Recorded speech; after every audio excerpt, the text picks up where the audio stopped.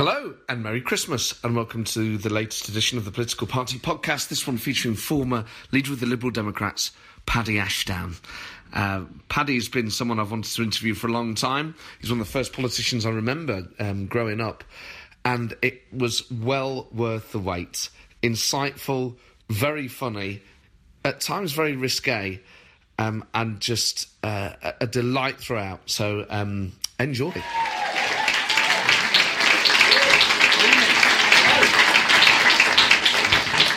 Good evening, everyone. Evening. Quiet month. Not much to talk about. Well, I mean, holy shit, he went and did it. So many of us never thought he had it in him, and I can't believe he did. Michael Heseltine strangled his dog to death. What an incredible fucking story! That's my favourite story of all time. He then revealed, for those of you who aren't aware, by the way, hi, I'm Matt, welcome to the show. Give me a cheer if you've been here before. Excellent, welcome back regulars. Give me a cheer if this is your first time at the political party. Excellent, welcome newcomers. One and all. For those of you who aren't aware, Michael Heseltine, the former Deputy Prime Minister, or President of the Board of Trade, revealed that he throttled his pet Alsatian to death as a child. I mean, to be honest, when I heard him say he throttled the dog as a teenager, I just thought it was a euphemism. He's gone upstairs and throttle the dog, alright, two will be on the table in 10 minutes, be quick. But it turned out his dog had gone mad, tried to attack him. He then said he didn't kill it, but he throttled it so bad it had to be put down, so that's fine. He was then interviewed on Radio 2 this weekend, and I don't know if anyone knows what his latest confession is. He's exterminated 400 squirrels. Michael Heseltine, the former Deputy Prime Minister, as he put it, exterminated 400 squirrels in 9 months because they're blighting his woodland. Just to break that down for you, that's 44 a month, around 11 a week, or 2 squirrels every 3 days. It's like a fucking Terminator. I mean, he wants to be careful. If he's going around shooting grey, skinny things, Theresa May should get out of the way. It's going to end very badly. But just an incredible... Imagine him being Prime Minister. He was almost Prime Minister Heseltine, with an attitude like that towards our nation's wildlife. Imagine he was Prime Minister in the early 90s. And I'll make my vision absolutely clear. We need to combat 3 major evils in this world. Russian aggression, division in the Gulf, and those fucking squirrels. Yeah. Obviously, since the show started, statistically, 8 more squirrels have perished at the hands of Heseltine, so we'll have a moment's silence for those poor rodents later in the show. Obviously, the big story is Donald Trump becoming President of America. Let's just do a quick poll. Did anyone here want Hillary Clinton to win? Yeah. But not that enthusiastically. Did anyone here want Donald Trump to win? Yeah. Now, are you saying that's a joke or are you being serious? No, serious. Why did you want him to win? Because it's good for Britain. He's going to give us a deal after Brexit, isn't he? Fucking hell, mate, you sound like Del Boy. You alright, mate? He's got a few fucking knicker-knocking a bit. Oh my God. But what about if there isn't a world left to do a deal in? Bit melodramatic on that one, mate. All right, Rodders, calm it, mate. So, was there, but there must have been part of you that was worried about the tone of the man. No. Fucking hell. How big is your white van?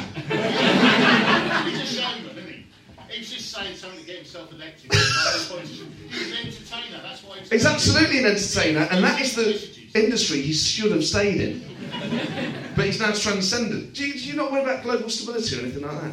I'll leave it out. God! Oh, mate. If it's not Farage, I want you to be our ambassadors to Europe. Fucking hell, I'll leave it out, mate. Fucking Russia running his fucking mouth again. Or Putin back in your books, mate. Fucking hell! Because I'm shit scared. Did you stay up and watch it? No, I went to bed, I couldn't be asked. Got a lot in common with him, actually. I fell asleep watching it and then got a phone call at 4 a.m. It's only ever bad news, and it was. He'd won, and I was petrified. So when you woke up in the morning, you were energised. Yeah, I thought, bang on. Oh, mate, you've got to get your own show on LBC. I mean, there was part of me, I have to admit, there was part of me that wanted him to win, but only in the same way that I was at a fireworks display the night before, a public one, and that sort of devilish thought in your mind where you think, would be quite interesting if some of these fireworks went astray. just to see what happens when there's a sort of disaster. And when it happens, obviously it's shocking and you feel guilty, but you don't feel that. No, absolutely not. If you lived there, would you have voted for him? Absolutely yes. I wouldn't vote for her. She was a bleeding crook. Yeah, but he's like basically never paid tax. So, who says that I have? Oh my God! This is amazing. By the way, this front row at HMRC having a corporate. You guys won't want to have a word with him. He's fascinating to watch, though. I'll give you, in one regard, he's entertaining if it wasn't so scary. To be fair, the only time he did make me laugh was during, I think it was that second debate, where she went, "It's a good jab. He's not in charge of America's laws." He just went, "Yeah, you be in jail." Shit! Really made me like him. But mine was for a fleeting moment, not the sort of level that you've gone into. I mean, don't you worry about his attitude towards women a bit?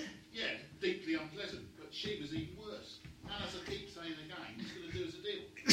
It all comes right there. He's going to do us a deal, mate. What sort of deal do you think we'll get? He'll offer us a trade deal, which then allows us to go and have a bit of leverage with Europe and sort them out, doesn't it? Sorts us out.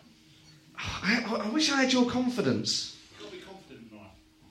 Yeah, but in general, I'm quite a confident chap. It's confidence in our government to be able to get a deal. Yeah, you've got a point, but he might... Can we do it as a... I mean, we already are doing this at a double act. Maybe the Christmas special. Fuck me.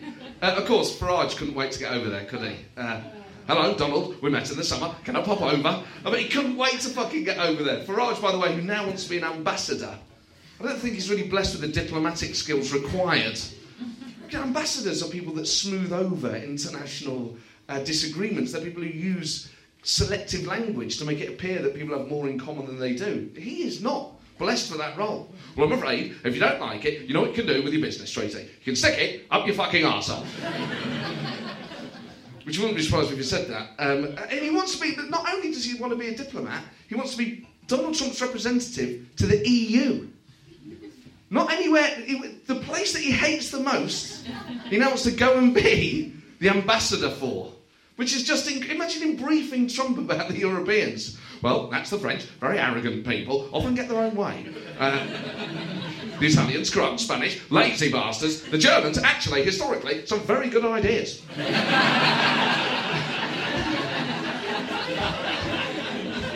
Well, Ambassador, you're spoiling us with this Spitfire and Rothmans. What a wonderful reception you've got. You actually turn the embassy into a pub. Welcome to the embassy. Here's the wine list. Yes, we don't do snacks, but not wasabi peas. We're not savages. UKIP have a new leader now, of course, Paul Nuttall. I was slightly disappointed when Nuttall won that Farage didn't try and get off with him in the same way he did Diane James. Paul, come over here. Come to Daddy Nigel. Actually, one thing, was anyone here when Paul Nuttall came and did the show? Do you remember what his big policy was? I said there was one thing he could change in the world, and I really agreed with him actually, was this. He said, you know at Easter time, when Cadbury's do the big cream egg Easter eggs, but they're not actually full of cream, the big ones.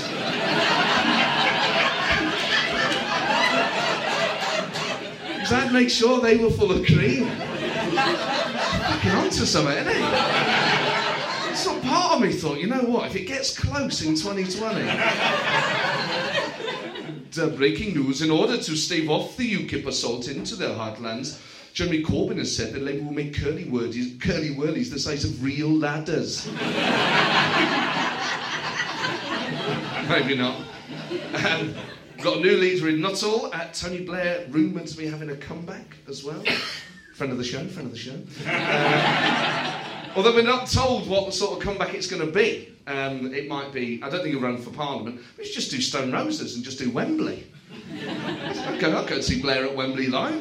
Just one night of nostalgia and then leave it at that. I'd be perfectly happy with that. My sense is that actually he's going to start intervening on things where he's a bit more popular in order to, if you like, detoxify his brand. But I think fine on the European Union referendum, because 48% of people feel sore. But he shouldn't extend that into every sort of walk of life. But I think, frankly, now, you've got a situation where, yes, there's a divided country, and yes, people are looking for answers. But frankly, the only way to figure this out, And the only outcome, frankly, that will satisfy the majority is to make sure that Judge Rinder is in the final. Come the live events. Boris has got himself in trouble again this month, as always. Does anyone know how he described Brexit? He said, this is a quote at the Spectator Awards, "It will be an absolutely titanic success." Titanic success. I mean, apart from when the film came out, those two words never go together. Just keep on digging it. More spectacular than 9/11, more phenomenal than the Crusades. It really will be remarkable. George Osborne pointed out to him that the Titanic sank, and to regain ground, this was Boris's justification for using it as an analogy. He said, "Oh yeah, but the Titanic Visitor Centre in Belfast is very successful indeed." I'm glad you think Brexit is so bad that in 100 years there will be an exhibition dedicated to people walking around going, "Oh yes, and these are some of the phones we recovered after Brexit. That at 4 a.m, you can see the text they were sending, just, 'We're fucked.'" Yes, a mountain of dead squirrels. We're not sure if this was related to Brexit, but found near the corpse of an old Conservative minister who may well have done something to him. The Richmond by-election happens tomorrow. Does anyone here live in Richmond? Yes, sir. And who do you think is going to win? Olney, hopefully. Lib Dems in the house. Whoop, whoop. Do you think Zach's got a chance there? Well, he's got a chance, yeah. A good chance? I'd say so, Yeah. He's the MP. Do you like him? No, I don't like him, no. Why not? He voted for Brexit, number one. Yeah, still like, wasn't he, mate? I didn't like his mayoral campaign. It was horrible. Yeah. Well, I tell you what I find most frustrating about it, not just the fact that that mayoral campaign was outrageous, but it's how he speaks like a really naive kind of, almost A-level student. You know when people first get into politics, and you say, but the bosses never gave people a minimum wage. He's the sort of naive guy that goes, "Look, I just think if you spoke to your boss politely, he might just give you more money. I think you should really try that before you get the government involved." Got really wetness about him, but there are other candidates in the by-election, as you might be aware. It's not just the Liberal Democrats and the Independent Zach Goldsmith. As always, when you get a big by-election, you get a lot of comedy candidates standing. There's Howling Lord Hope from the official Monster Raving Loony Party. Maharaja Jammu and Kashmir from the One Love Party, and you'll love this guy, absolute joker, Christian Woolmer from a comedy outfit called the Labour Party. What are those guys playing at? In fact, Christian Woolmer tried to be Labour's candidate for London Mayor, and he writes a blog, and I don't know if people know the big issue that's close to Christian Woolmer's heart, and I won't give it away, but these are genuine blogs from the Labour candidate for Richmond that are still on his website. So this is how he starts.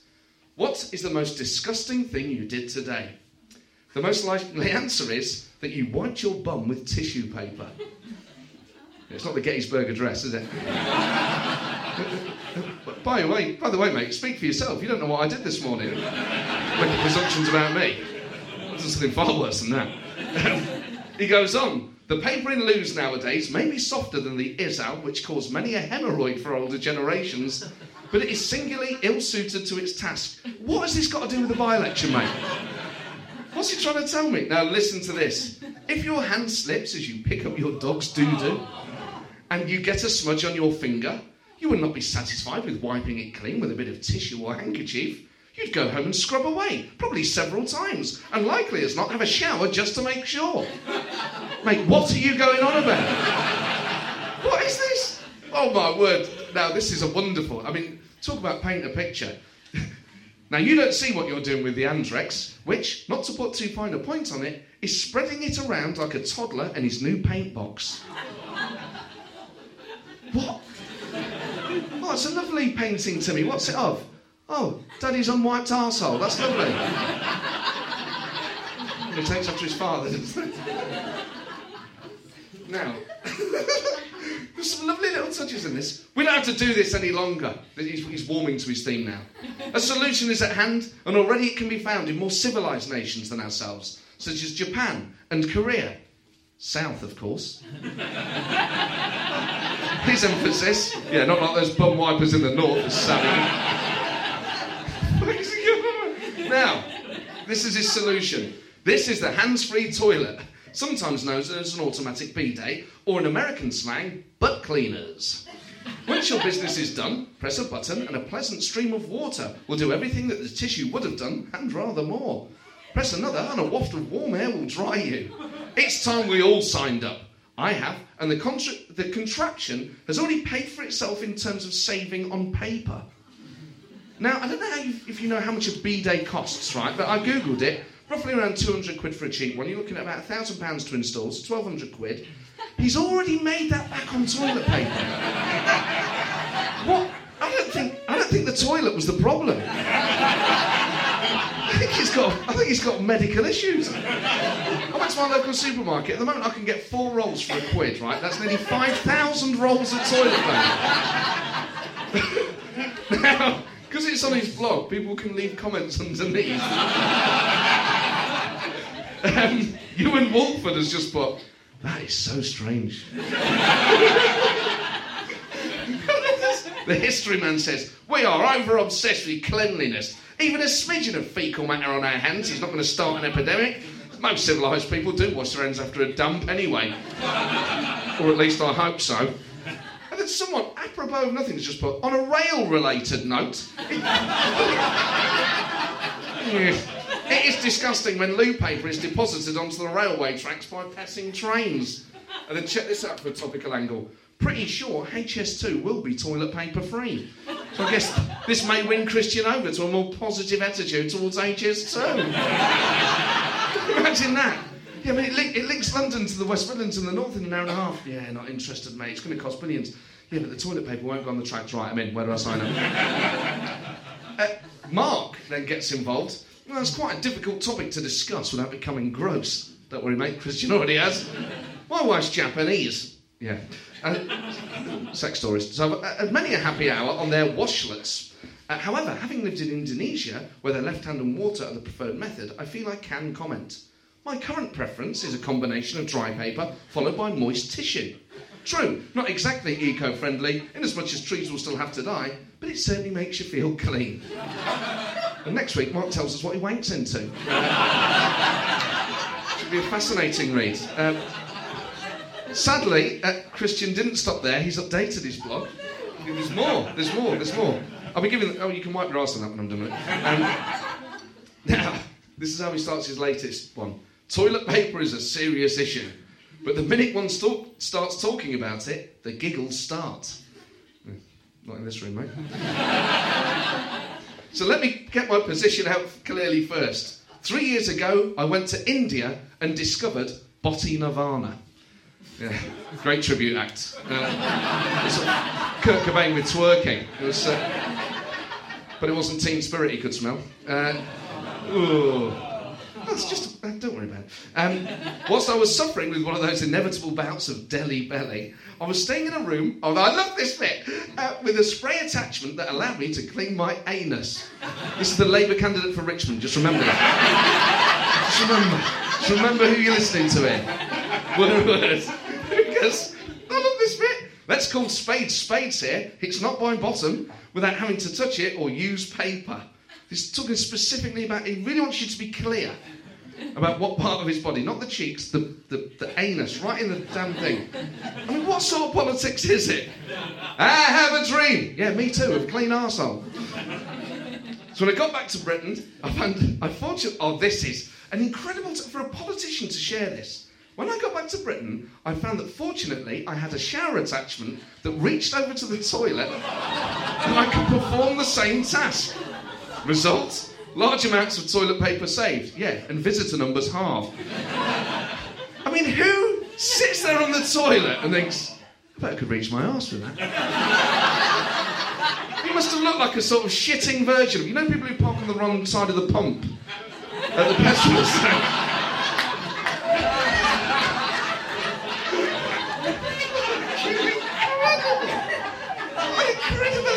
Labour's candidate for Richmond and the returning officer would like to announce.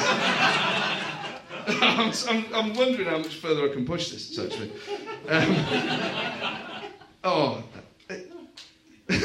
Well, there's just this. I'll leave you on this. As for the wetness, there is a choice. Either dab off with a small amount of toilet paper or use a towel specially for the purpose.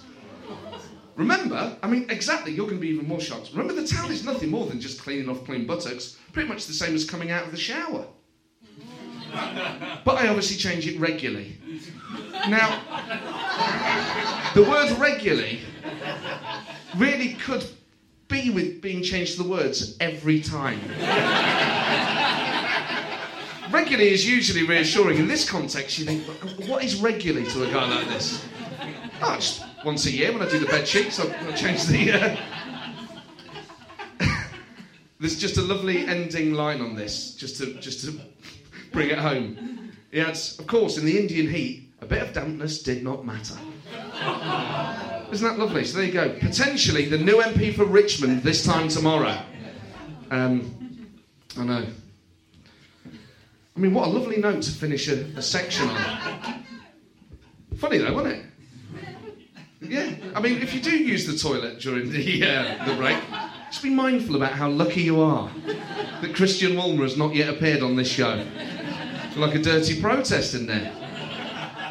Well, ladies and gentlemen, as always, you've been a phenomenal audience. We're going to take a quick break so that you can go to the toilet and wipe your bum or whatever you want to do. Remember to change the loo roll regularly. And I'll be back in the second half with a guest I've been trying to book for a long time, and I'm delighted that he's here.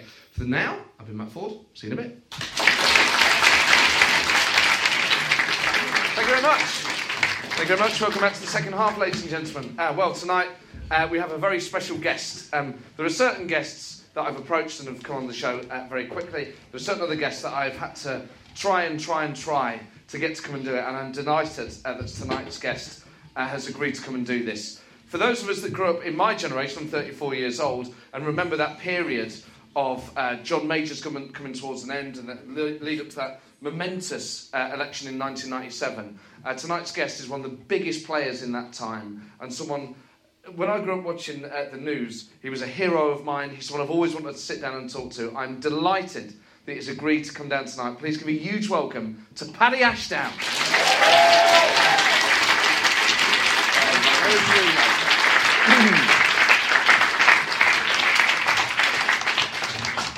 Paddy, welcome to the show. Well, that was a nice build-up, wasn't it? It's a good thing if any of it was true, really, don't you think? Oh, I think it's true. No, I'm joking. Very kind. Now, we can call you Paddy. You can, I'd much prefer fine. it. Only went to the House of Lords to get rid of it, that's why. Because your full title is incredible, if you don't mind me reading it out. The Right Honourable, the Lord Ashdown of Norton Subhampton, GCMG, CH, KBE, PC, PL. Is it PL? No, it should be PM, that's quite right. Spoils my whole afternoon. Don't take it any bit seriously, by the way. All that lot comes up with the rations if you're my age. There are so many things that we need to talk about. But we should deal, I think, with the topical things first. Did you think Trump was going to win? Yeah. I did, Matt, because I tell you what I thought. By the way, I remember 10 years ago starting to say that one of the big things that worried me about British politics was the gap that was growing between government and governed. And I remember giving speeches about, nobody paid any attention because I was a liberal. And then I remember about a year ago, the Times actually did a front page article, quite a critical one. And I said that I thought there was a great Leviathan, I was really proud of this, great Leviathan stirring under the placid waters of politics. And then Brexit arrived. I said to my friends 3 or 4 weeks out, we'll lose this. I could just sense it. This thing was moving. And I thought, well, maybe this is just a UK convulsion. Maybe that's it. Maybe this is us showing our independence, and who knows, your mate at the side here may be right. I thought it was a disaster, but there you go. He and I can fall out afterwards. By the way, I should warn you, I'm trained in cruel and unusual punishments. And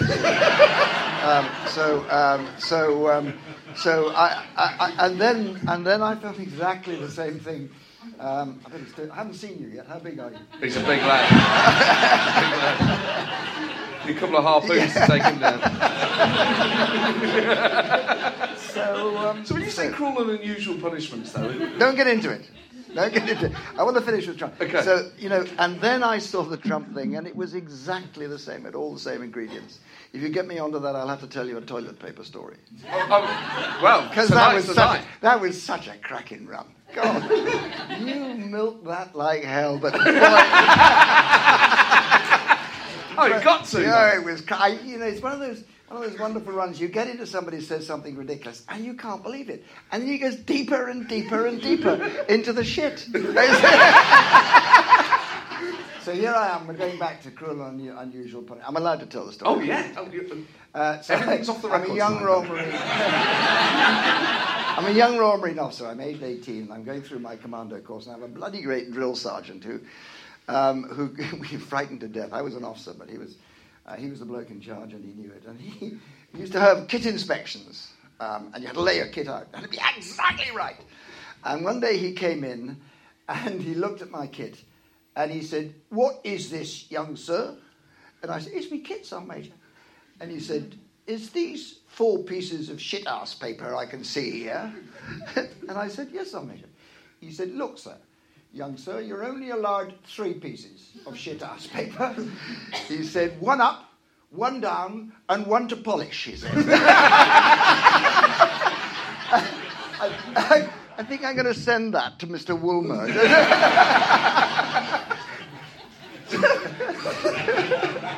So, well, how did we get onto this, by the way? Because you're going to kill that guy. So, because you were in the SBS, you were in MI6. You had a phenomenal. No, I have to eat you if you say I'm in MI6. But it was the SIS, wasn't it? It was kind of MI6 is SIS. Yeah. I was in a certain organisation that I. Shall I tell you a story about it? Oh yeah. Right. So here we are. I joined, and the headquarters was at 100 Westminster Bridge Road.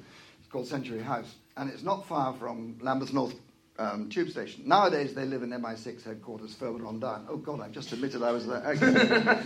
So we were told that since the Russians were watching, it's still there, this building, 13 stories high, and by Lambeth Station and Lambeth North, and we were told that the Russians were watching. So we couldn't sort of walk in case they saw us going in, because they would then know we were a spy or something. So we had to sort of sneak in sideways, and I wasn't quite had a different beard on each day, but you had to be discreet about how you went in. And we all desperately tried to be discreet when I was under training, except that the bus driver in the 159 bus that I still take to the House of Lords every morning used to. Those were the days when you had bus conductors. And every time the bus came up to Lambeth North Tube Station, you say, "Lambeth North Tube Station, all spies alight here." So I suppose the Russians got to know about it. But I was never a member of that organisation, as you know. Absolutely. They just had a good canteen. It's quite rare for a politician, a top-ranked politician, to have had such a phenomenal life before politics, particularly seeing active service and being involved in the intelligence services. Mm-hmm. To the extent where you gave evidence against Slobodan Milosevic when he... Yeah, I wasn't a soldier then, but yeah. Can I address the first part of your... I mean, I think... Look, I was a soldier. I was in the Foreign Office circle. I was a businessman. I'm the only member of Parliament. Everybody remembers Paddy Ashdown, Royal Marine. They don't remember Paddy Ashdown unemployed. I'm the only member of Parliament ever to have been elected from the unemployed register. 2 periods of unemployment. I was a youth worker. Well, before and after. That was before. Both of them before, when I was trying to win my seat. So all of these things, I can't say I planned them that by any manner of means. I mean, they were all sort of foolhardy. But in the end, when I came to be a politician at the age of 43, they had proved by accident an enormously good apprenticeship for what I then had to do. And in truth, I think one of our problems in politics today is that all our leaders, even my beloved Nick Clegg, who I adore, and I'm devoted to, have done nothing else but politics all their life, one way or the other. They came out of school in short pants, been politicians, and I think that's one of the reasons why people just don't trust our politicians very much, because they've never lived a normal life, and I really think that's bad. I'm lucky enough. I agree, but Ed Miliband would not have survived in the Marines. I'm not sure I'd have survived in a polytechnic.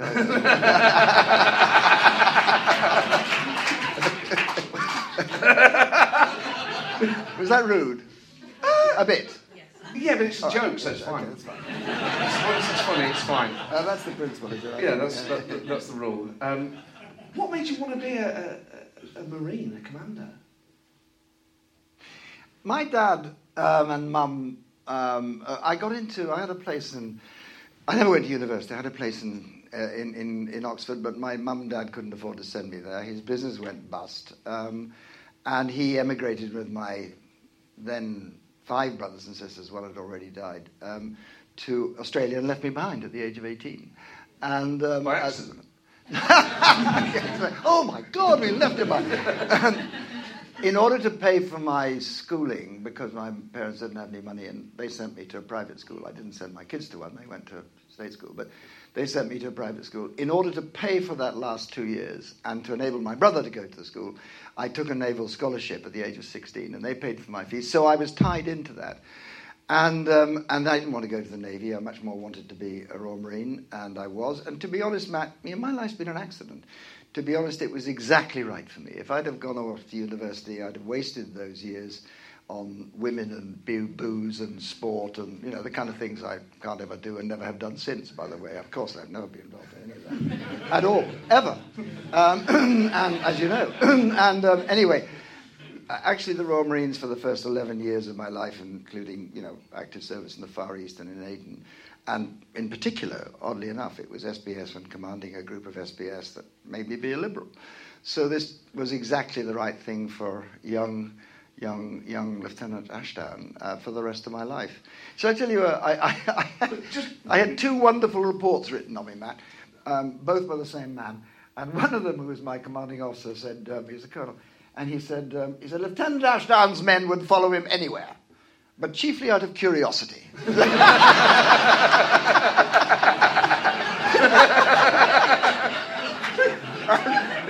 He was a sort of frustrated cavalryman. He kept horses and raced them and bred them. It was snobbery. He wasn't really a very typical commando officer.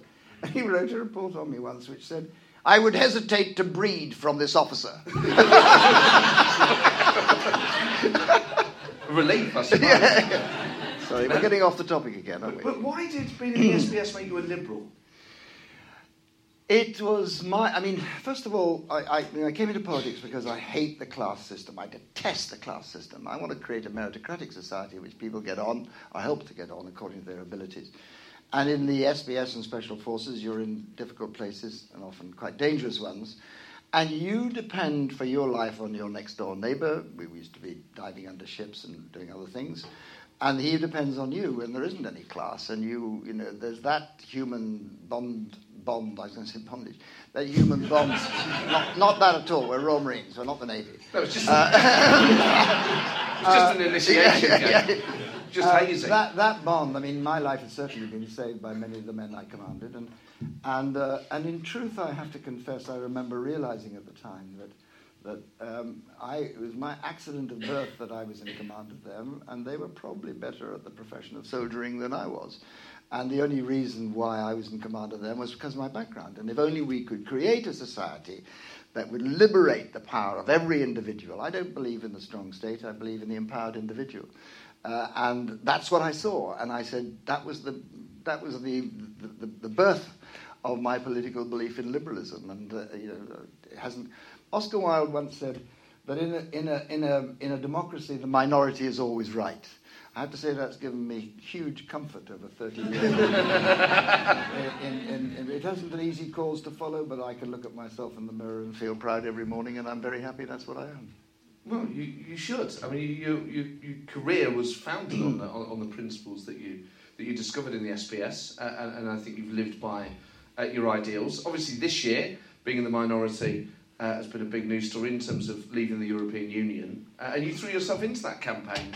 And there was a lovely photo of you, David Cameron, and Neil Kinnock manning the phones. I'm sure people saw it at Remain headquarters, and it reminded me of a lovely photo in John Major's autobiography of you, John Major, and Tony Blair. And I think there's something really powerful when politicians and leaders set aside their party differences and campaign together on whatever it is. I think actually, far from it being seen as selling out, I think the public find it reassuring. You've always been prepared to work with other parties. Yeah, because I'm a liberal. I believe in a series of... One of the beliefs is that I cannot be so certain I'm right that I can entitled to reject your views. I have to argue them, and I'm certain. For me, friendship is superior to political beliefs. And I find it possible to be friends with people who hold totally different beliefs than me. And that's true of politics too. And there is key moments, I think moments when our nation does best, is when they all come together and say, now we put the national interest first. Nick Clegg and the coalition had the courage to lead our party to do that. We didn't benefit from it, but it was absolutely the right thing to do, and I wouldn't renege on the decision that we took at all. It was right for us to do it. So yeah, I like John Major. I really like John Major. Still talk to him? Yeah, a lot. Yeah, and I think he's gone on far better as an ex-prime minister than Tony Blair, by the way. I'm sorry, I know. Although you do it, can you do John Major, by the way? Not just in the sort of no. And in the words that I expressed, proving that I can't. The first line on his biography, I shall never. It's so typically John Major. Oh, I can't do it. On the morrow of my defeat, I went to Lord's to watch the cricket. It's so much John Major. The story, that story.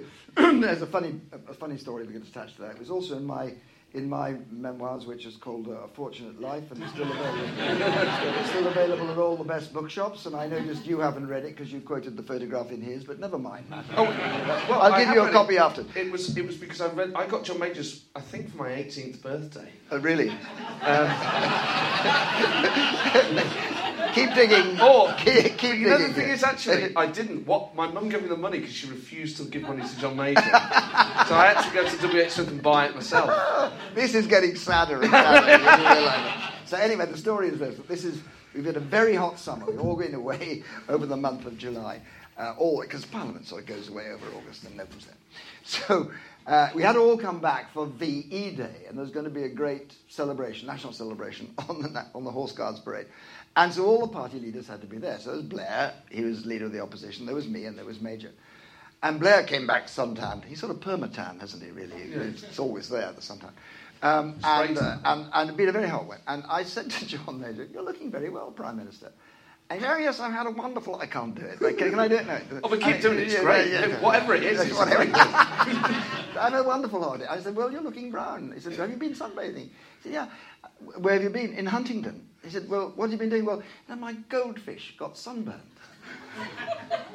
I couldn't believe I was talking to the British Prime Minister. And I said, what did you do? And he looked at me straight. He said, well, I put suntan cream on them, of course. So here's the British Prime Minister fishing around for goldfish, taking them out and putting suntan cream. And it was just such a hilarious... I just couldn't stop laughing, neither could Blair. And to be fair, John Major did as well. And that's the story behind the photograph. It's a great photo. But you had good relations with both men. And obviously, in the run-up to that election, all the talk was that, regardless of the result, really, there would be this sort of grand, new Lib-Lab pact that you would play a leading part in it, and that didn't happen. It didn't happen, Matt. I mean, Tony Blair and I've always believed that if you come from different parties, but you believe the same things, why shouldn't you work together? And so Tony and I started working together. Like Nick Clegg and the Tories. Yeah, well, that was a coalition. I mean, we worked together to do the things. We won't get into that unless you really want to. This is voluntary. So we got together and we were. I have to say, we plotted and planned to remove Major because we would actually coordinate Prime Minister's questions to make his life uncomfortable, poor fellow. And then we actually encouraged the process of tactical voting, and we set out a whole program of constitutional reform, a Scottish Parliament, etc. And we were talking about putting together a coalition. And the point that he made and I made together was, wouldn't it be great if you had a coalition of choice? You didn't have to have it because you had a majority, but you choose to work together on the key things that matter for the country. And that's what we're going to do. And then in the day after the election, he had such a big majority. We doubled our seats as well. He had such a big majority that he said, and to be honest, I agreed with him, though I think both of us concluded it was wrong afterwards, that it would be somehow an affront to democracy if we had added what was 150 majority to another 50 Labour, Tory, Lib Dem MPs, and you wouldn't have a decent opposition. So we decided not to. I think it was the wrong decision. Never take a decision the day after an election. Your bloodstream is too full of testosterone and adrenaline. Usually more adrenaline, actually, come to think of it. So we took that decision, and then we worked together to bring in Parliament for Scotland, the Parliament for Wales, proportional representation, European election, Freedom of Information Act, European human rights legislation. Did a lot, and then it sort of drifted into oppositionism again, which is a pity. I think that moment's arriving again now, man. I genuinely do. But it won't be with Corbyn, will it? It would be with dissatisfied Labour MPs. No, I think what you've got to think of, Matt, and I'm guessing you may be one of these, and I guess they're in the audience too. I think there are lots of people out there who are as scared, as frightened as I am about what's happened to our country, who are as committed to making change to it, who are deeply politically engaged and who want to make an effect, but no longer want to do it through political parties. And the question is, can we put together a people's movement? And if you take a look, getting really serious now, take a look at what's happened in politics, what's really reshaped politics these last year, I suppose, and more. It isn't happening by political parties. It's people's movements that take over momentum, Jeremy Corbyn, to the great disadvantage of Labour, in my view, that take over the Republican Party. And if they can't find one, they'll invent their own, like UKIP, or, for that matter, the SNP as well. Now, what I don't understand is, why is all of the great people's movements we've seen for something which I would regard to be uglier and worse? Why can't we have one for those decent values of tolerance, respect, a habit of compromise that make me love my country? And so what we've tried, what we've tried to do is create this movement more united. It's not for politicians. It's moreunited.uk. It's not for politicians. It's for people who want to make a difference, are as frightened and engaged as I am, believe in the 5 principles that we lay down, we could talk about those, and want to come together. So I wonder if there's an appetite for this. Do you know, in 7-8 weeks, 65,000 people have joined. Last Thursday, we launched a crowdfunder. Somebody told me it would never get to 50,000. It got over £100,000 in 3 days. Now, we will take that money and we will invest it in people of any party or none who adhere to our principles, and we'll support their candidates in standing for election. For instance, we are supporting Sarah Olney with money and with people who've never been involved in politics before going down there to help. So what we're trying to do is create a political movement that can support those decent values that I adhere to, I think you do, and at least some in your audience do as well. But so it's what's liberal, left, centrist? No, I refuse to call it left because there's actually Tories who want to join now too. No, it's a progressive centre. That's what I call it. People say, well, is it a political party? And no, it's not a political party. It's not going to be a political party. So what is it? And I think it's something completely new. It's never quite been done like this before. Here's my analogy. It's the national lottery. We raise money to invest in progressive winners. That's what we do. We're not going to become a political party. But if you're Tory, if you're Labour, if you're Lib Dem, or if you're an independent, and you adhere to the 5 principles that we ascribe to, a free market-based economy, but one which is our servant, not our master, a commitment to internationalism and being as close to Europe as we can get if we have to be out, and in if we get a second chance, an internationalist foreign policy, a green agenda, and the celebration of a multicultural and diverse society. Those are the 5 principles. Here are those. We don't care. We are colourblind. We don't care which party you belong to. We will help you get elected. And if you get enough of you in Parliament, we can genuinely change politics. It's a great idea, and it has, I think, a great following. By the way, I'm going to pull out of it now because I don't want people... Well, only... I think I better explain that. If I'm there, people say it's got to be it's a Paddy Ashdown front organisation, or it's a Lib Dem front organisation. It's not. Yeah. So I thought of this with somebody else, but if I'm there, I'm going to contaminate it. I need to pull back. So the new spokesman for the party is going to be Dan Snow. Oh, John Snow. Yeah, John Snow's son. Pete Snow's son. I never know which of the two, but it's Dan Snow anyway. And people are on there like, Simon Sharma, like Martha Lane Fox, like Claire Gerrada, like Josh Babarinde. And so I think if it's going to be a people's movement, it shouldn't be contaminated with high-profile politicians. So for that reason, having helped to give it birth, I'm going to hand it over to others.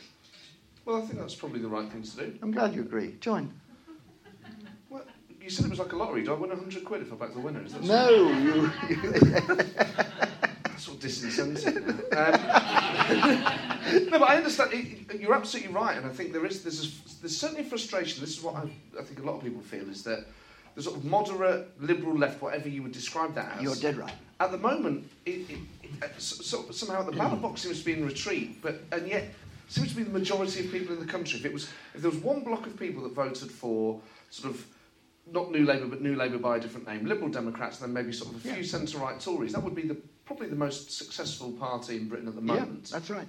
And yet, those bridges don't exist. And yet, that is, here is the thing, and it was exactly the same revelation, if you like, epiphany that I had with Blair, which is that actually, I think the centre of gravity of Britain is actually centre-left. The centre of gravity of America, it seems to me, is centre-right. And yet we now have politics spinning away to the extremes. You have the Tories, who have more or less adopted UKIP's position, and so those internationalist Tories have nowhere to go to. You've got UKIP, which has become the Tory party's northern cousins. You've got Jeremy Corbyn, and that centre ground is now voiceless, is lost, because we in the centre ground in politics are broken, scattered, and divided up. We have to put those together to get politics back into a sensible place. And so, the rage and scream of pain of Brexit was about people in the north who had felt they were voiceless against the powers of globalisation. I understand where they're coming from. I don't believe you solve that by hiding from it. But I think the real voiceless now are that progressive centre majority who've got no one to vote for. And if we can start the habit of working together because we actually agree on the big things, let's do so. Obviously, another major figure from your era has been saying a similar thing in the last fortnight, Tony Blair. Yeah. If you and he were to join forces, would that be something you'd be interested in? 20 years later, reunion tour? No. Why? Well, I'll tell you why, because I think once you leave the stage, you leave the stage in politics. I'm much more interested in creating something which the present generation, who, by the way, hold those views much more powerfully, I have the chance to pick up the baton and run with it. I don't think you do this by bringing back the old, faded, aging actors who did it in the past. I also think that for some, and you're going to really hate this, Matt, but never mind, I just thought I'd tell it as it is, really. For some, if you have seen a revolt against the carefully manicured, word never put wrong, machine politician who does everything then Tony Blair is not an example of an exception to that. I think many people see him as an example of exactly that problem. Now, by the way, I'm not saying I do, and I'm not saying for a moment that the guy doesn't still have magic. But if you want to create a politics which is about a people's movement that can drag politics back to the centre and has a fresh approach that can enliven our democracy, again, I'm not sure that, a sort of last tour of Blair and Ashdown is the way to do it. Serious point for the moment. I write books. By the way, I've just produced my ninth. It's called Game of Spies. Got it written down here. Got it. Thank God. Say it. What's it called? Game of Spies. Game of Spies. And it's a history. It's a thriller. It's not a thriller, but it's a book based on real history. It really happened in Bordeaux. But my next book is a book about which I'm researching now, which is a book about the German opposition to Adolf Hitler. And it's an astonishing story. I mean, my hair stands on end when I read it sometime, and very little of it. You may have seen the Valkyrie film. That's just the very end of it. I mean, it's an extraordinary story about these people, huge moral courage they had. And I'm in the 30s. And boy, doesn't this feel like the 30s. It really feels like the 30s. The end of the League of Nations, the retreat into isolationism, the rise of protectionism against, free trade, this appalling thing of distrust of any of the systems of power and the establishment, a revolt of the public, the fact that, those who shout loudest and often with the ugliest messages get listened to where the small voice of reason doesn't. It feels horribly like the 30s. We have to turn it away from the consequence of that. And that is more reason why I'm a deep patriot. I love my country. I've fought for it. I've represented it abroad. But what I love my country for is its habit of compromise, its the respect it has for others, its tolerance, and I love its multiculturalism too. And I really feel for the first time in my life that is now threatened. And we have to fight to make sure we can return that. If the era we're living in does turn out to be sort of the new 30s, there's a sense of hope there, isn't there? Because then after No. World War III, we'll all come back together. Oh, cheers. Thank you very much. Do you know, the thing that frightened me to death is I heard people saying during Brexit, and I heard them saying during the Trump thing, that things are so bad, we better vote for them because they can't get worse. That was exactly what was said when they elected Hitler, and lo and behold, it did get worse, much, much worse. You look at our wonderful city, London. You know, it to me is a jewel of our country. It's almost like a different country, by the way. Why is it the world's most successful city? Because it is multicultural, because it is multi-ethnic, because it has learned to deal with that, because it can reach out globally to every corner of the world. So how idiotic that Britain, which is really famous for that, retreats into isolationism and thinks the future is sheltering behind our island walls and shouting insults at foreigners. Churchill faced, and by the way, in the 1930s, that democracy isn't working. We have to invent something else. You know, we want strong men. So you had Hitler and Mussolini. Is this creating any sort of parallels in your mind, guys? Because I hope it is by now. And so Churchill was asked, what do you do about it? In a lovely phrase, he said, you just got to keep on buggering on. Isn't that great? Isn't that Churchill? The truth is, you can't lose faith in democracy. You can't lose faith in those basic values. You just got to keep on fighting. There's no point in looking for easy solutions. There's poetry is one of my passions, Matt. I hope I'm not going to sort of take it too much to one side. But a great poem that I think is a motto for our troubled times was written by a man, an Indian, by the way, in 1904, 1905, a Bengali. His name was Rabindranath Tagore, and he wrote a poem which is called The Celebration of Diversity. And for us, it seems to me a motto for our time, a creed for our time. And it goes like this: we are all the more one because we are many, for we have left an ample space for love in the gap where we were sundered. Our unlikeness shines with the radiance of a common creation like mountain peaks in the morning sun. Isn't that wonderful?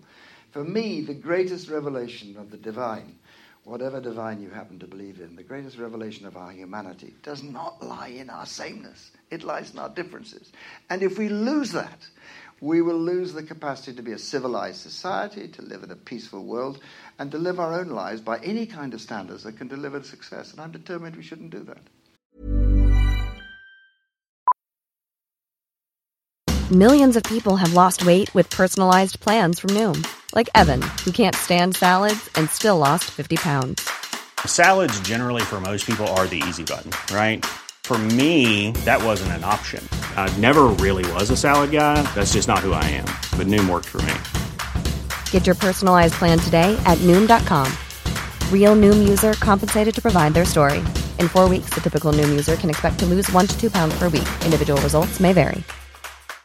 When you make decisions for your company, you look for the no-brainers. And if you have a lot of mailing to do, Stamps.com is the ultimate no-brainer. It streamlines your processes to make your business more efficient, which makes you less busy. Mail checks, invoices, legal documents, and everything you need to keep your business running with Stamps.com. Seamlessly connect with every major marketplace and shopping cart. Schedule package pickups and see your cheapest and fastest shipping options from different carriers, with rates up to 89% off USPS and UPS rates. And with the Stamps.com mobile app, you can take care of mailing and shipping wherever you are. Make the same no-brainer decision as over 1 million other businesses with Stamps.com. Sign up with code PROGRAM for a 4-week trial, plus free postage and a free digital scale. No long-term commitments or contracts. That's Stamps.com. Code PROGRAM. So how then is the centre-left and liberalism finding it so difficult to get a foothold in an advanced economy like Britain's? Well, because we haven't, you're not going to, you can't hide under a stair with a blanket over your head to avoid globalization. This is coming. The question is, how do we deal with globalization and create a successful economy and decent society? You then have to tackle the issue of the distribution of wealth. It is obscene, the gap of wealth in Britain is now building up. No wonder those people left out in Britain feel that they can't have a share in this. No wonder they're revolting. We have to begin to think about how you redistribute that. I think you redistribute that in better public services and giving people more opportunity in education in particular. So that's the first thing you have to do. We have to address some of those issues we failed to do. We have not to lose contact or faith in those great things that we believe in, tolerance and so on, and we have to keep on buggering on. It just feels like quite a depressing time. Now, I'm an optimist, but it just does feel that... I mean, for instance, take the Liberal Democrats at the moment. This is a huge opportunity for the Yeah, Lib it Dems. is. Yeah. Only 8 MPs, but nevertheless still a certain level of public support. They've owned the 48% in a way that Corbyn hasn't wanted to. Yeah, agree. And yet, why isn't that polling changing? Why aren't the Liberal Democrats energised by Brexit in the way that the SNP were? And I know the two examples are very different, but in the way that the Scottish independence referendum really energised the SNP, why hasn't Brexit energised the Lib Dems in the same way? Well, do you know it has? I mean, in a strange way it has. I mean, look, I agree. I led the general election and I bear responsibility for it, but the general election was disastrous. I mean, it left us sort of roadkill at the side of the road with 8 MPs. Like Heseltine's Drive. Yeah. I thought you were going to say that Heseltine killed Trump because he thought he was a squirrel. You know, anyway, so we are indeed diminished, and yet, after Nick Clegg's speech, that great resignation speech, which moved me to tears, 20,000 people joined us. 20,000 who said, we cannot leave the defence of liberalism to you any longer. We've got to come and join you. And after Brexit, another 30,000 joined us. We're now bigger than we have ever been. Now, look, here's the difficulty, and I have to be very blunt about this, and I spoke to Tim about it. Yeah, we're now growing. I think, by the way, I'll take a 20 quid. We'll win in Richmond tomorrow. Will you go for it?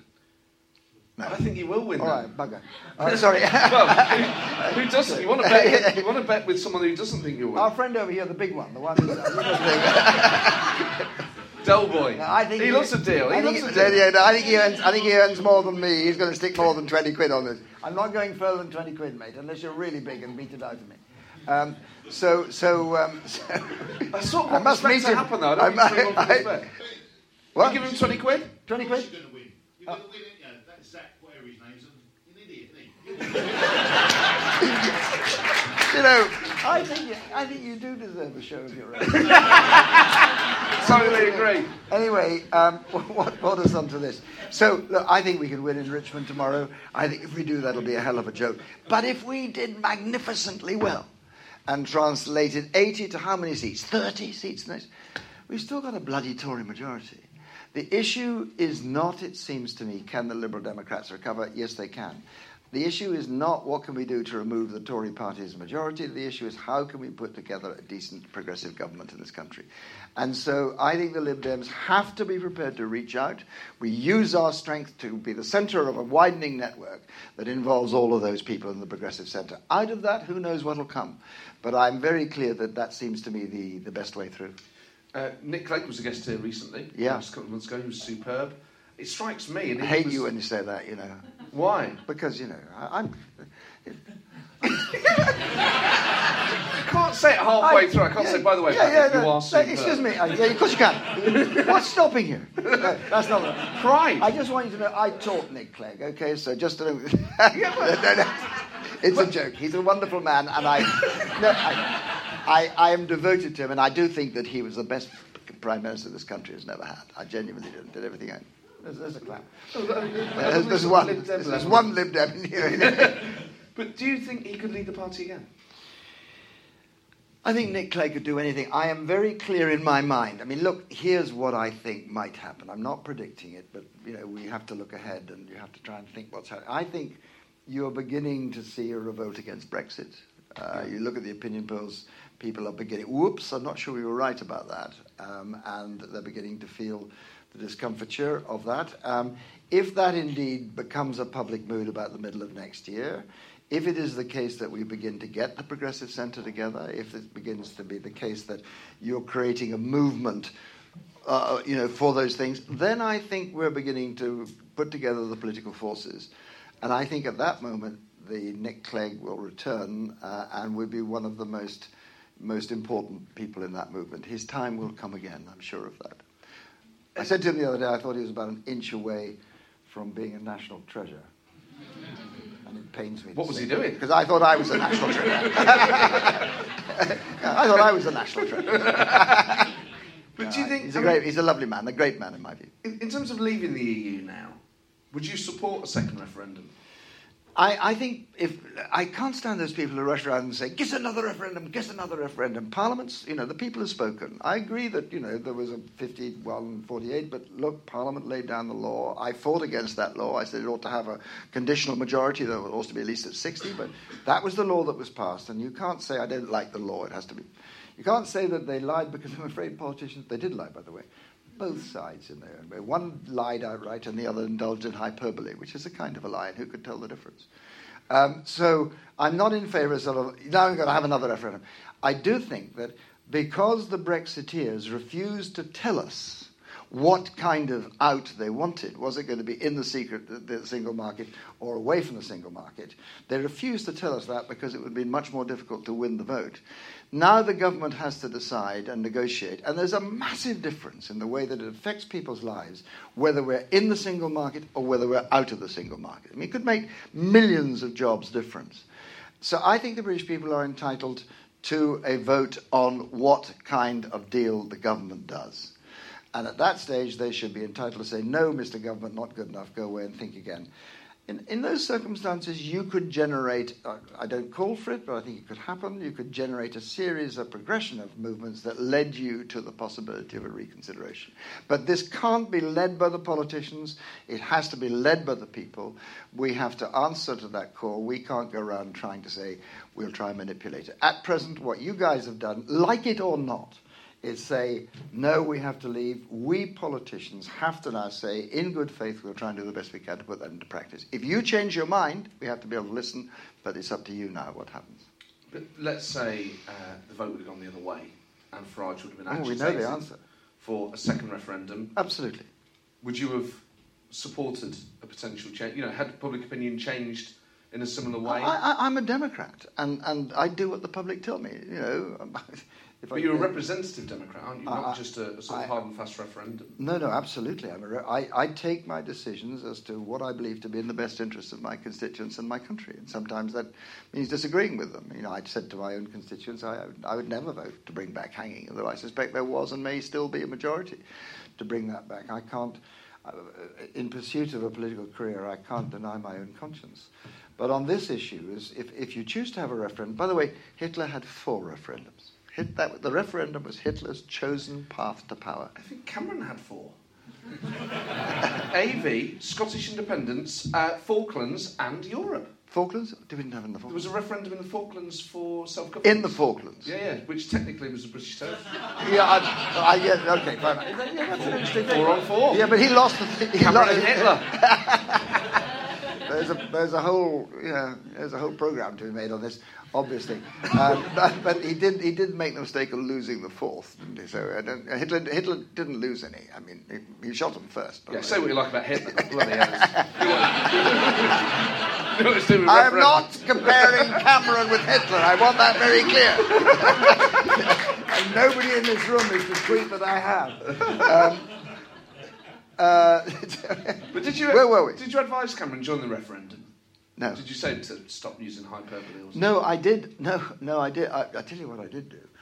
I became so certain we were going to lose about 4 weeks out that I actually went round and saw John Major and saw Gordon Brown and saw Tony and saw George Robertson and said, look, the referendum Remain team run by number 10 Downing Street thinks that Cameron is going to win this for them. And I said to him, he's not. He's now hugely distrusted. You have to change tactics. We're going to lose if you go on like this. And they wouldn't do so. And I think, look, I like the man. His chief officer, the man who runs his office, actually worked with me very closely, did the same job for me in Sarajevo when I was there as High Representative. I like Cameron. He's a very decent man, with decent instincts, doesn't believe in anything, apart from the fact that Britain would be better if it was run by people like him. That's his chief belief, but otherwise he's got absolutely none. But I think, you have to, and this is a big bad thing to say, but I think if you have to say in terms of what he has failed, what he has achieved, which is the removal of our country from the European Union, the potential breakup of the United Kingdom itself, crushing decline of confidence in and and the influence of our wonderful country abroad, I think you have to put him down now as one of the prime ministers you rank alongside Chamberlain and Eden as being one of those who's done our country most damage. Accidentally, he didn't mean to, not because he was a bad man, but this casual insouciance in which he sort of did these things without thinking about them. Extraordinary Etonian sort of fault. Let's just do it that way. It'll be all right because we are all right. And I mean, he's a perfectly decent man, but I think if you judge him by his record, I think that's where you get to. It's pretty tough, isn't it? Well, it will be his legacy. The outcome of that referendum. It will be his legacy, and just as Iraq was Tony's legacy. In fact, Tony did much more than I think. Up to the Iraq War, he was a good, arguably even potentially great prime minister. But then after that, people don't remember any of that. Do you still talk to him much? Tony? Yeah. No. No, I don't actually. No. Why not? Look, he and I were friends, and we worked very closely together. And I don't think once a person's a friend, I think you don't go around criticising them in public. So I'm not going to say anything more than I just don't terribly take up for the way he's acted out since he became prime minister. I mean, look, you've been British prime minister. Why would you want to do any of those things? Why would you?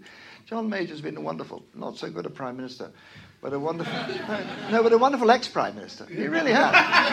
He really has. By the way, guys, this is not an easy job to do. Ted Heath, you won't remember, you weren't even thought of then, but Ted Heath was an awful ex-prime minister. Margaret Thatcher was even worse. Tony's not a good ex-prime minister, but John Major is. I mean, he's a sort of gentle, grey figure who goes around and does nice things. And what's more, he really believes... No, but he does much more than that. He thinks very deeply. He cares for his country. And people know that. And he behaves in a thoroughly decent way. And at moments, crucial moments, this man stands up and speaks. And he has a huge amount of influence when he does so, because he chooses his moments to do that. He's a very decent man. I love his wife too. I think Norma's terrific. She's fabulous. Cool. I know. My wife likes him. Oh. Stop! It'd be quite a good idea, sort of Paddy Ashdown's League of good ex-prime ministers. Yeah. So Major would sort of be top, Blair Thatcher down near the bottom.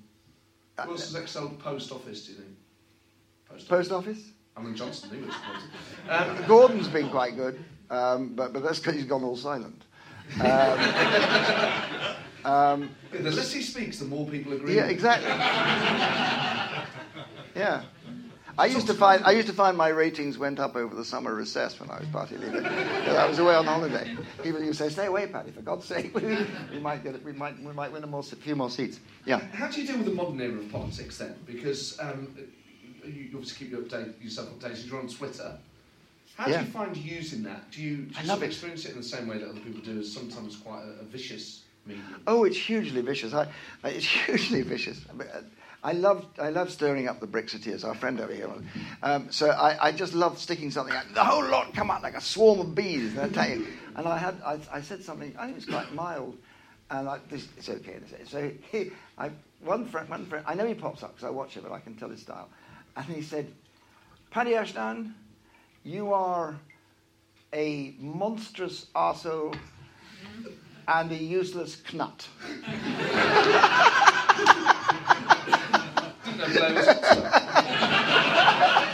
So I immediately retweeted it. It was such a good tweet, don't you think?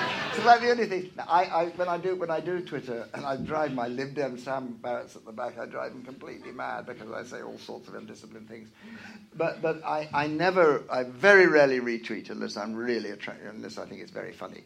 So I use Twitter, and it's a wonderful, don't you think? It's a wonderful discipline to try and get quite a complex thought into 150 characters. And if I've got something to say, which I think is worth saying, and it's different from others, I will tweet my own stuff, but I don't by and large use Twitter. So I got up this morning and shaved 3 times and kissed my wife goodbye and had something, I just don't do that. And I don't think I should either. Shaved 3 times? There are some people who have to. What parts of your body? Hang on, we're back to lavatory paper again here, aren't we? A lot of it's innate, and I agree with that. But I think it's a good way for people to connect with politicians, isn't it? I mean, yeah, sure. It certainly is. Without having your email address or your mobile phone, certainly you can get in touch with Paddy Ashdown and you can have a conversation. Yeah, absolutely. Certainly is. Absolutely, it is. And that's good. Isn't there a lot of crap on there, though, isn't there? Don't you think? Oh, most of it's gibberish. Yeah, a lot of it's abusive, but you seem to take the abuse with good grace. Well, yeah, if you're going into that medium, you better had, because it's quite a sort of tough old hairy place. But you're dead right. I just adore this sense of communicating. You know, it sounds terribly patronising, doesn't it? I'm a politician because I love political engagement. I love debate. I love arguing with people. I love. And this is another way of doing so, which is fine. I love that. Testing, one of the things, liberalism is not an easy creed because you don't get any received wisdoms. It doesn't even tell you, where freedom lies between the freedom to do something or the freedom to protect people from something. It doesn't. Its theory of the state is actually the state isn't very big. You need citizens to be big and powerful, and that's what we believe in. So it's a tough old creed, and the point about it is that you have to keep on honing it and sharpening against other people's opinions. Otherwise, how can you make the right judgments? And I just adore that process. Adore it. I'm a born Irishman, that's why, you see. That's what I just love. I love the little battle layers. I was brought up in the north of Ireland. I'd like to tell the story, can I? Absolutely. So I was brought up in Northern Ireland, and I'm the son of that's where the Paddy comes from. And so I'm the son of a Northern Irish Protestant mother and a Southern Irish Catholic father. And so when I went to school in Northern Ireland, a little place called Donaghadee in Northern Ireland, my kids, I was 5 years old, kindergarten said, well, Paddy, are you a Protestant or are you a Catholic? And I didn't know the answer to this. I went back and said, Dad, am I a Protestant or am I a Catholic? And my father, we didn't discuss that kind of thing. And I said, am I a Protestant or am I a Catholic? He said, go back and tell him you're a Muslim. So I went back and said, So I went back and said, I'm a Muslim. And I said, but are you a Protestant Muslim or are you a Catholic? So anyway, I'm an argumentative sort, and I just love all that stuff. But that's the great thrill of politics, isn't it? And I think that's where I kind of envy liberals at the moment, is that you get more benefit of creative political thought. On the left and the right, it feels far more dogmatic. The right's instinct is always to privatise. The left is always to nationalise. And we know the relationship with the state. It's in that middle ground. Well, it appeals to both sides where the real creative thought happens. Well, it is, and you really are very close to it. Why don't you join? I'll give you. Look, the point about it is that you put it in a very simplistic, but I think very accurate way, because the left will say this is the answer. The right will say, this is the answer. And usually they're wholly opposing. And actually the liberals say, well, hang on, actually, we've got to use common sense to find the answer. And it might need a bit of that, and it might need a bit of that. And so people say, oh, you're liberals, you're just sitting on the fence. You're not. You're making difficult judgments about issues. And what you're doing is, you can't be a liberal and expect to get given received wisdom. You have to make up your own mind. You make up your own mind driven by those central propositions, which is respect for others, tolerance, and above all, we believe in the powerful citizen, not the powerful state. And so, I mean, for instance, a liberal will say, if you get a socialist, say, here's a problem with poverty. The answer is load more money in and fix the outcome of the equation at that end. Give people money. The liberal will say, hang on, no. Your first step as a liberal is give people more opportunity. So if you see poverty in the community, your first step will be invest education in it. Give people a greater opportunity to get themselves out of it. At the end of that process, if having done that, you haven't alleviated the poverty, you may have to think of direct injections of money. But a liberal's instinct will always be see a problem, a social problem, and try first to solve it by giving people greater opportunity to exercise their own skills and talents and abilities. And then the rest comes later. And it's a much more difficult creed to follow. But you're right. You have to be creative. And you can't be brain dead. I mean, you can be a socialist and brain dead. You probably were at one stage, weren't you?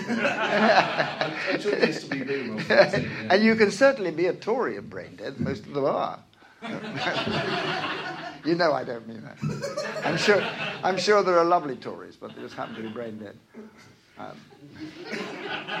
Don't tweet any of this, please. I think it's probably too late. But that's fine. That's fine because you can have a good old argument about it on Twitter tomorrow.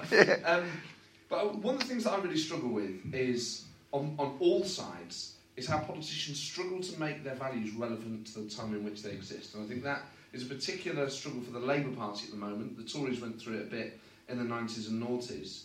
Is politicians actually understanding 2016 as it is now for people? Politics always seems to be sort of 10 or 15 years behind. Yeah, and well, maybe they are, but I just know when a party's about to go downhill. And by the way, I know it because I've seen my own party today. When I became party leader in 1988, I am the only I'm the only political leader of any political party in the history of politics in Britain who's presided over a political party represented in the opinion polls by an asterisk, denoting that no detectable support could be found for us anywhere in the land. And we had to build it back from there. And when a party, it doesn't matter if it's, Socialist Party, Lib Dems or Tories, when they turn in on themselves, what becomes important to them is winning control of the party. We don't mind losing just so long as we've got control of the party. You know they're on the way to perdition. And that's what the Tories did, and I'm afraid it is what Labour's doing now. They're not interested in what happens out there. They're interested in who controls the party rather than who governs Britain. And I suppose they'll get out of it. Although, Matt, I wonder whether we're at one of those watersheds in history. History fascinates me. Marx once said that those who don't study history are condemned to repeat it. And I think one of our problems is that none of our political readers understands or reads history at all. But there was a moment in 1913 when the rising Labour Party simply swallowed the ground and electoral space that the Liberals took and destroyed us, and they became the second party. If the disconnection of Corbyn's Labour Party is as deep and ingrained and irreversible as I think, I wonder whether we're not now seeing a reversal of that it's Labour who has lost touch. And if we can create a new movement at the centre, the progressive centre, my view, it can fill that space and it can probably provide Britain with not only a decent opposition to government, but government for a long time to come. So there's a huge amount that rests. And this is a very exciting time. And I, like you, an optimist. One of the things I've always seen is this incredible ability of human beings to rise to the challenge. If you give them an armchair and Strictly Come Dancing and a bottle of stout or something, I'm sure they will not want to do that. But if you present them, I'm not teasing about anybody in this room, if you present them with a real challenge, if you look at the way that our country rose to the challenge. By the way, an effete country regarded in the 1930s a failure. They'd lost their empire, they'd lost their way, they couldn't stand up to Hitler. And yet our nation stood up at the moment of challenge and became the great nation that it was. And I think human beings can do that. I've watched them do that. This supreme ascendancy of the human spirit above all. And I think, I hope I'm not being sort of fanciful and revoltingly, breast-beatingly nationalistic. I think our country traditionally has that in ways which most other countries don't, I think. But a lot of people on the Liberal left struggle with the idea of patriotism. I'm not. Why? Well, I think they think it's. But I think I can't bear. I love it. No, exactly. I can't bear. Why? Look, there's a difference here. I think it's a difference we should recognise. When I was a young British soldier fighting for my country in the jungles in Borneo, someone said, "Who are you?" I'd have said I was British, and that would have been enough. Now I have to give a much more different answer because we live in a much more complex, interdependent world. So now I'm Irish by blood, and I'm very proud of that. I belong to the community of the West Country of England, which I represented in Parliament. What greater privilege can you have? And I'm proud of that too. And I'm British, and I'm immensely proud of that. And I am European. And unless I can describe myself in those ways, I can't describe the space in which I want to live, and I want my children to live. And so I think those who say you can only have one identity, you only have one patriotism, I think that's very dangerous. I think you end up with blood in your streets in Belfast or in Sarajevo if you do that. If you understand the concept of the multiple identity, at the heart of which is patriotism for your blood, for your community, and for your country, I don't think there's anything shameful about that, providing you're patriotic for the right things. And I am a deep patriot because of this country's wonderful traditions which make us world famous of tolerance, respect, habit of compromise. And I now feel I just feel they're terribly endangered. Really, really endangered. I feel the same way, and I think the danger is if progressive people don't own the That's flag it, yeah. or a sense of nationhood, then regressive people do, and it Yep. becomes about Exactly. nationalism, Absolutely. it becomes about Then it's- division, it becomes about Then it's persecution. exactly. Rather than Yeah. having a Union Jack bedspread, having a Stuart Pearce shirt on. Yeah, your yeah, wall, absolutely. Pasties. Yeah, absolutely. And Yeah, things yeah. like the NHS as well. Yeah. But, you know, the big stuff. You know, the big stuff gets lost. Absolutely. Let's open the floor up to questions then from the audience. We'll have the house lights up. Trish is going to come around. Oh, that was fun, you know. That was really good fun. Sorry. Oh, we're still going. Are we? Don't Oh, leave yet. There's still a few. If we could just have the house lights up a bit. Yes, this chap down the front. I'll take it from you, Trish. And if you let us know your name, your question, and we'll get around as many people as we can. Hi there, I'm Peter. Hi, Peter. To go slightly off topic, back in I think it was 2008, you almost became the UN Special Representative to Afghanistan. Yeah. I'm just wondering, given that it seemed like the Afghan leaders or government at the time were the ones who blocked that nomination, Yeah. did you have any conversations with Hamid Karzai yourself personally? Yeah, I did. Yeah. And also, how would you judge his legacy as leader? Oh, hell. Look, I did this job in Bosnia for 4 years, and I loved it. I adore the country, and I speak Bosnian, and I have this idea how you can build peace after war. By the way, the idea is that what comes first is not elections. I mean, you have to have them, and you have to have them early. But what comes first is the rule of law. You have to create the rule of law, because only when you've got that have you a basis for creating a proper democracy. So they asked me to do that. I was just sitting with my sister at home in Australia. Phone rang, and it was Condi Rice on the phone saying, would I do this job? And then Gordon Brown asked me to do it. And frankly, I didn't want to do it. Of course, I just come back from Bosnia. I mean, I want to go and do another 6 years in Afghanistan. Besides which, I thought it was probably impossible. And my wife said to me, look, Paddy, she often shows me the right way to go.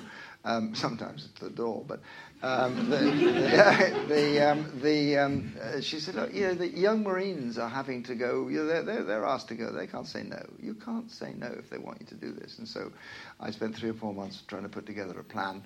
And indeed, I did go to see Karzai. I went to see him in Kuwait on a secret visit, and I said to him, look, Mr. President, if I come to lead the international community in Afghanistan, then my first task will be to establish the rule of law, because you haven't got it. And the only law that operates effectively, your law, is corruption. It's only the Taliban who provides people the rule of law. And although it's a law people don't like particularly because it involves cutting hands off, etc., it is still nevertheless the law. They're providing security, you're not. And so it was all set up. And then that I would go, and then suddenly in the Afghan papers it started. My great-great-grandmother was involved in the first Afghan war in the snows of 1842, when everybody was massacred. And these government supporting newspapers started saying Ashdown is coming to Afghanistan to revenge the death of his great-great-grandfather. And this was obvious that at this stage Karzai had, it's their subtle way of showing that he'd withdrawn his support. This is going to be a tough enough job. I don't believe anywhere in international communities imposing on countries people with that kind of influence. And so it became obvious I couldn't do the job. I know what happened.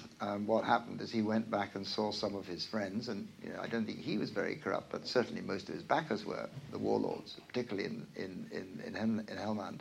And they said, look, Hamid, if this guy comes and he does what he did in Bosnia, he's not going to be very good for business. And I think that was the reason why.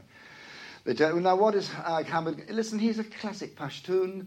He's a wily, clever, manipulative, a trader, a conspirator.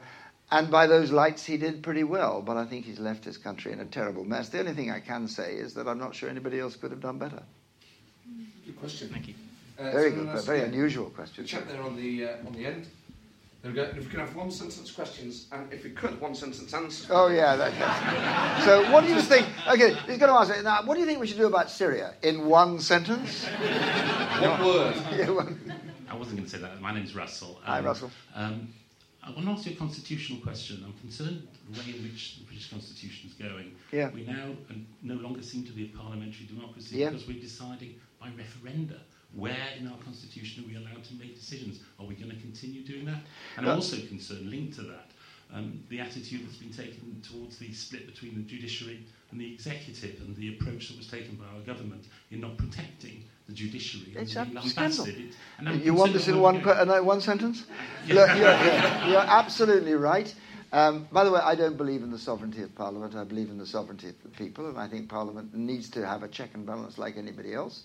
Its only check and balance is that pathetic institution to which I belong, the House of Lords, whose members are appointed by the Prime Minister. That's patronage. I thought we got rid of that in the Stuart case. Only two ways of becoming a member of the House of Lords, ladies and gentlemen.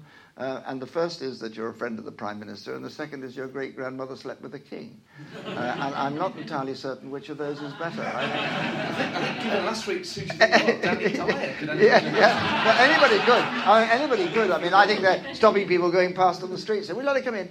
Anyway, so it doesn't act as a check and balance. Parliament is supposed to be sovereign, but actually the government has claimed that it is, and it has a right not to consult Parliament. Fortunately, the courts have decided against it. So do we need... I mean, David Steele used to say that the British Constitution wasn't worth the paper it wasn't written on.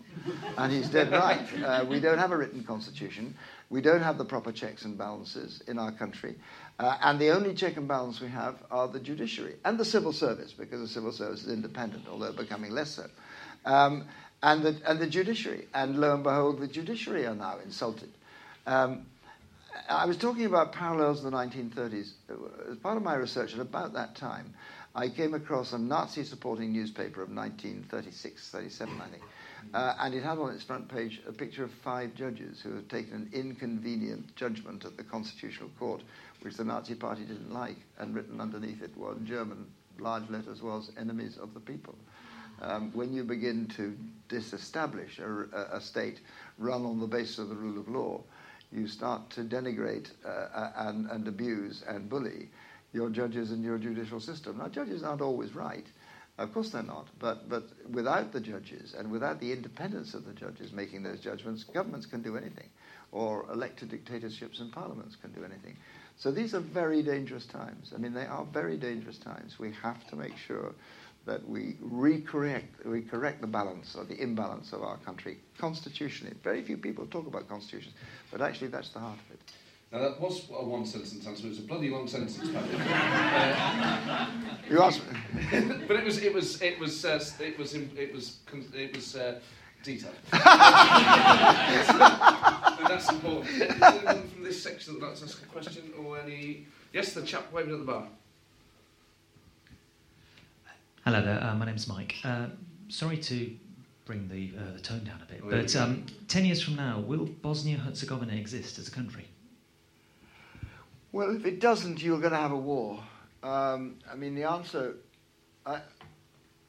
you're absolutely right. What we had to do after Dayton is put Bosnia back on the path to statehood. And when I was there for the 4 years I was there, we did a lot of that. We made a single army. We created a single judiciary. We created the rule of law.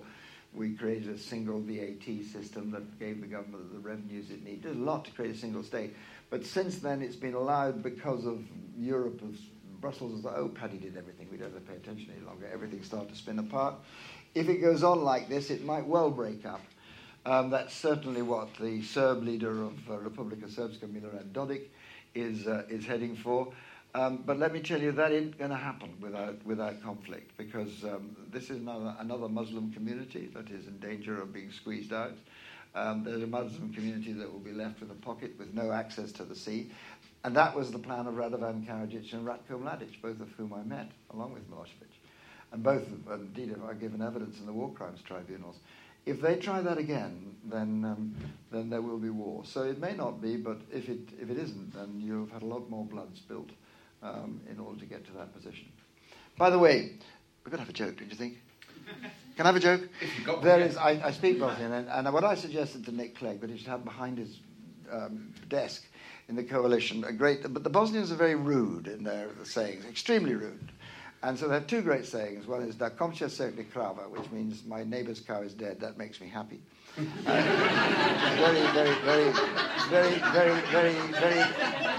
Very Bosnian. Very Northern Irish too, by the way.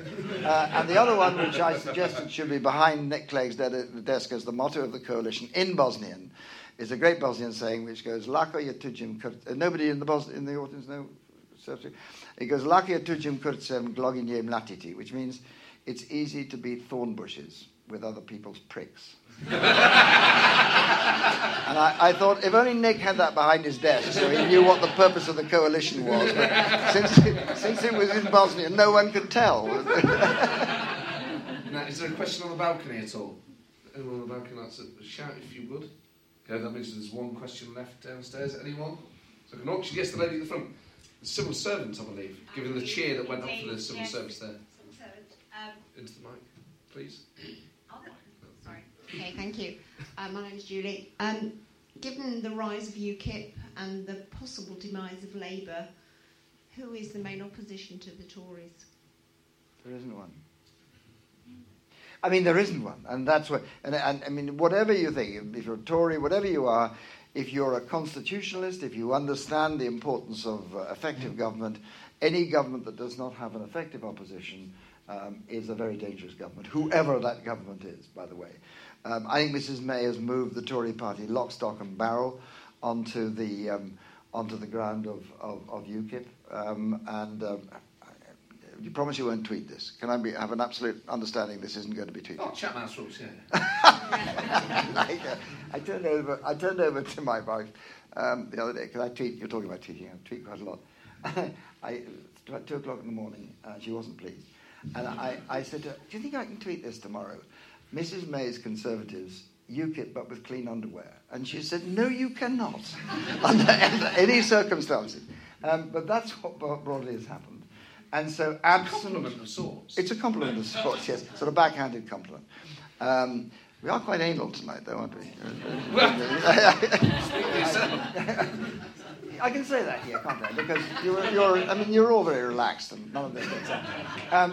So, I mean, it is really, really serious that we don't have a decent opposition, which is not to say that Jeremy Corbyn does some things quite well. I mean, I like his style, Joe. I like his relaxed style. I like his informality. I like the lack of pomp. I just think his ideas are bonkers. the rest is quite good. So, and he's quite good sometimes on the dispatch box, but there isn't a decent opposition. And that's another reason why we really have to show the statesmanship, courage, flexibility to put together a force that represents the decent centre in Britain, because that's where I think the good governance of our country lies, and it's the only way you're going to bring this government to account. So it's up to you guys, really. Ladies and gentlemen, before we finish, Paddy wanted you to read out a message. His latest book, The Game of Spies, is available all the good bookshops, and I'm sure it's absolutely thrilling. As always, thank you very much for coming down, folks. The next show of the year isn't here, it's at the Leicester Square Theatre, where I'll be joined by Ed Balls and Alistair Campbell. Oh, that's a good time. There's about 30 tickets left, and so you have to buy them from the Leicester Square Theatre, and I'll be joined live on stage with live music from MP4. The house band will be there. So that's at the Leicester Square Theatre. Is Ed going to dance? I think he might play drums as well. Oh, really? Oh, he does it all. So Ed Balls, you've never seen him before, and then in the new year, we're back with Jess Phillips in January, Margaret Hodge in February, and Nicky Morgan in March, and more big names to be confirmed. Ladies and gentlemen, if I don't see you before Christmas, Merry Christmas, but please give it one that, Paddy, can I just say, you are superb. I know.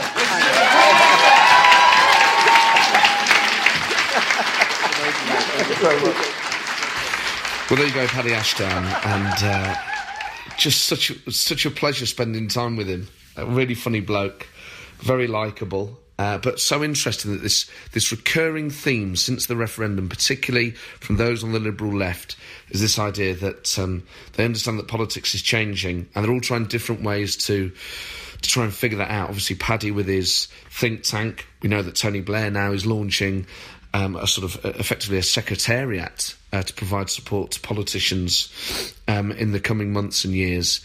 So you can sense now that we're making these shows in a period where politics in Britain is changing, and I sense for the long term, and particularly on the Liberal left, that this really presents a threat to the survival of the Labour Party, it strikes me. I know people will draw their own conclusions from it, but it seems that every guest we're interviewing at the moment is accepting that Labour at the moment are nowhere on the biggest debate facing the country, which is our future, either inside or outside the EU, and what that future is. Obviously, at the moment, we're leaving.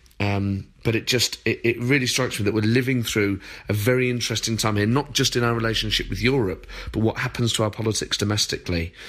And it's just that recurring theme here over again from Clegg and from Ashdown and from Ed Balls and from all other sides. But that consistent message is that something needs to change and that it's not just going to be lip service. So it's fascinating.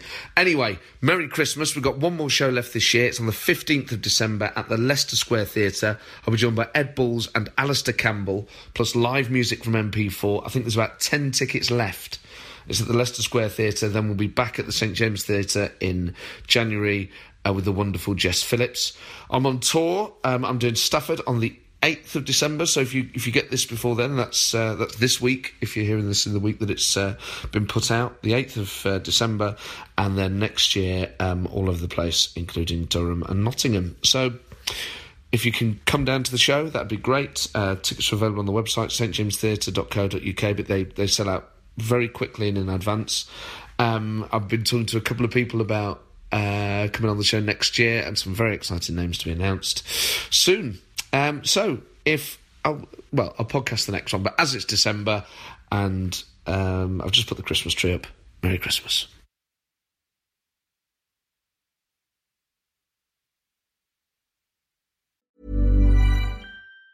Planning for your next trip? Elevate your travel style with Quince. Quince has all the jet-setting essentials you'll want for your next getaway, like European linen, premium luggage options, buttery soft Italian leather bags, and so much more. And it's all priced at 50 to 80% less than similar brands. Plus, Quince only works with factories that use safe and ethical manufacturing practices. Pack your bags with high-quality essentials you'll be wearing for vacations to come with Quince. Go to quince.com/trip for free shipping and 365-day returns.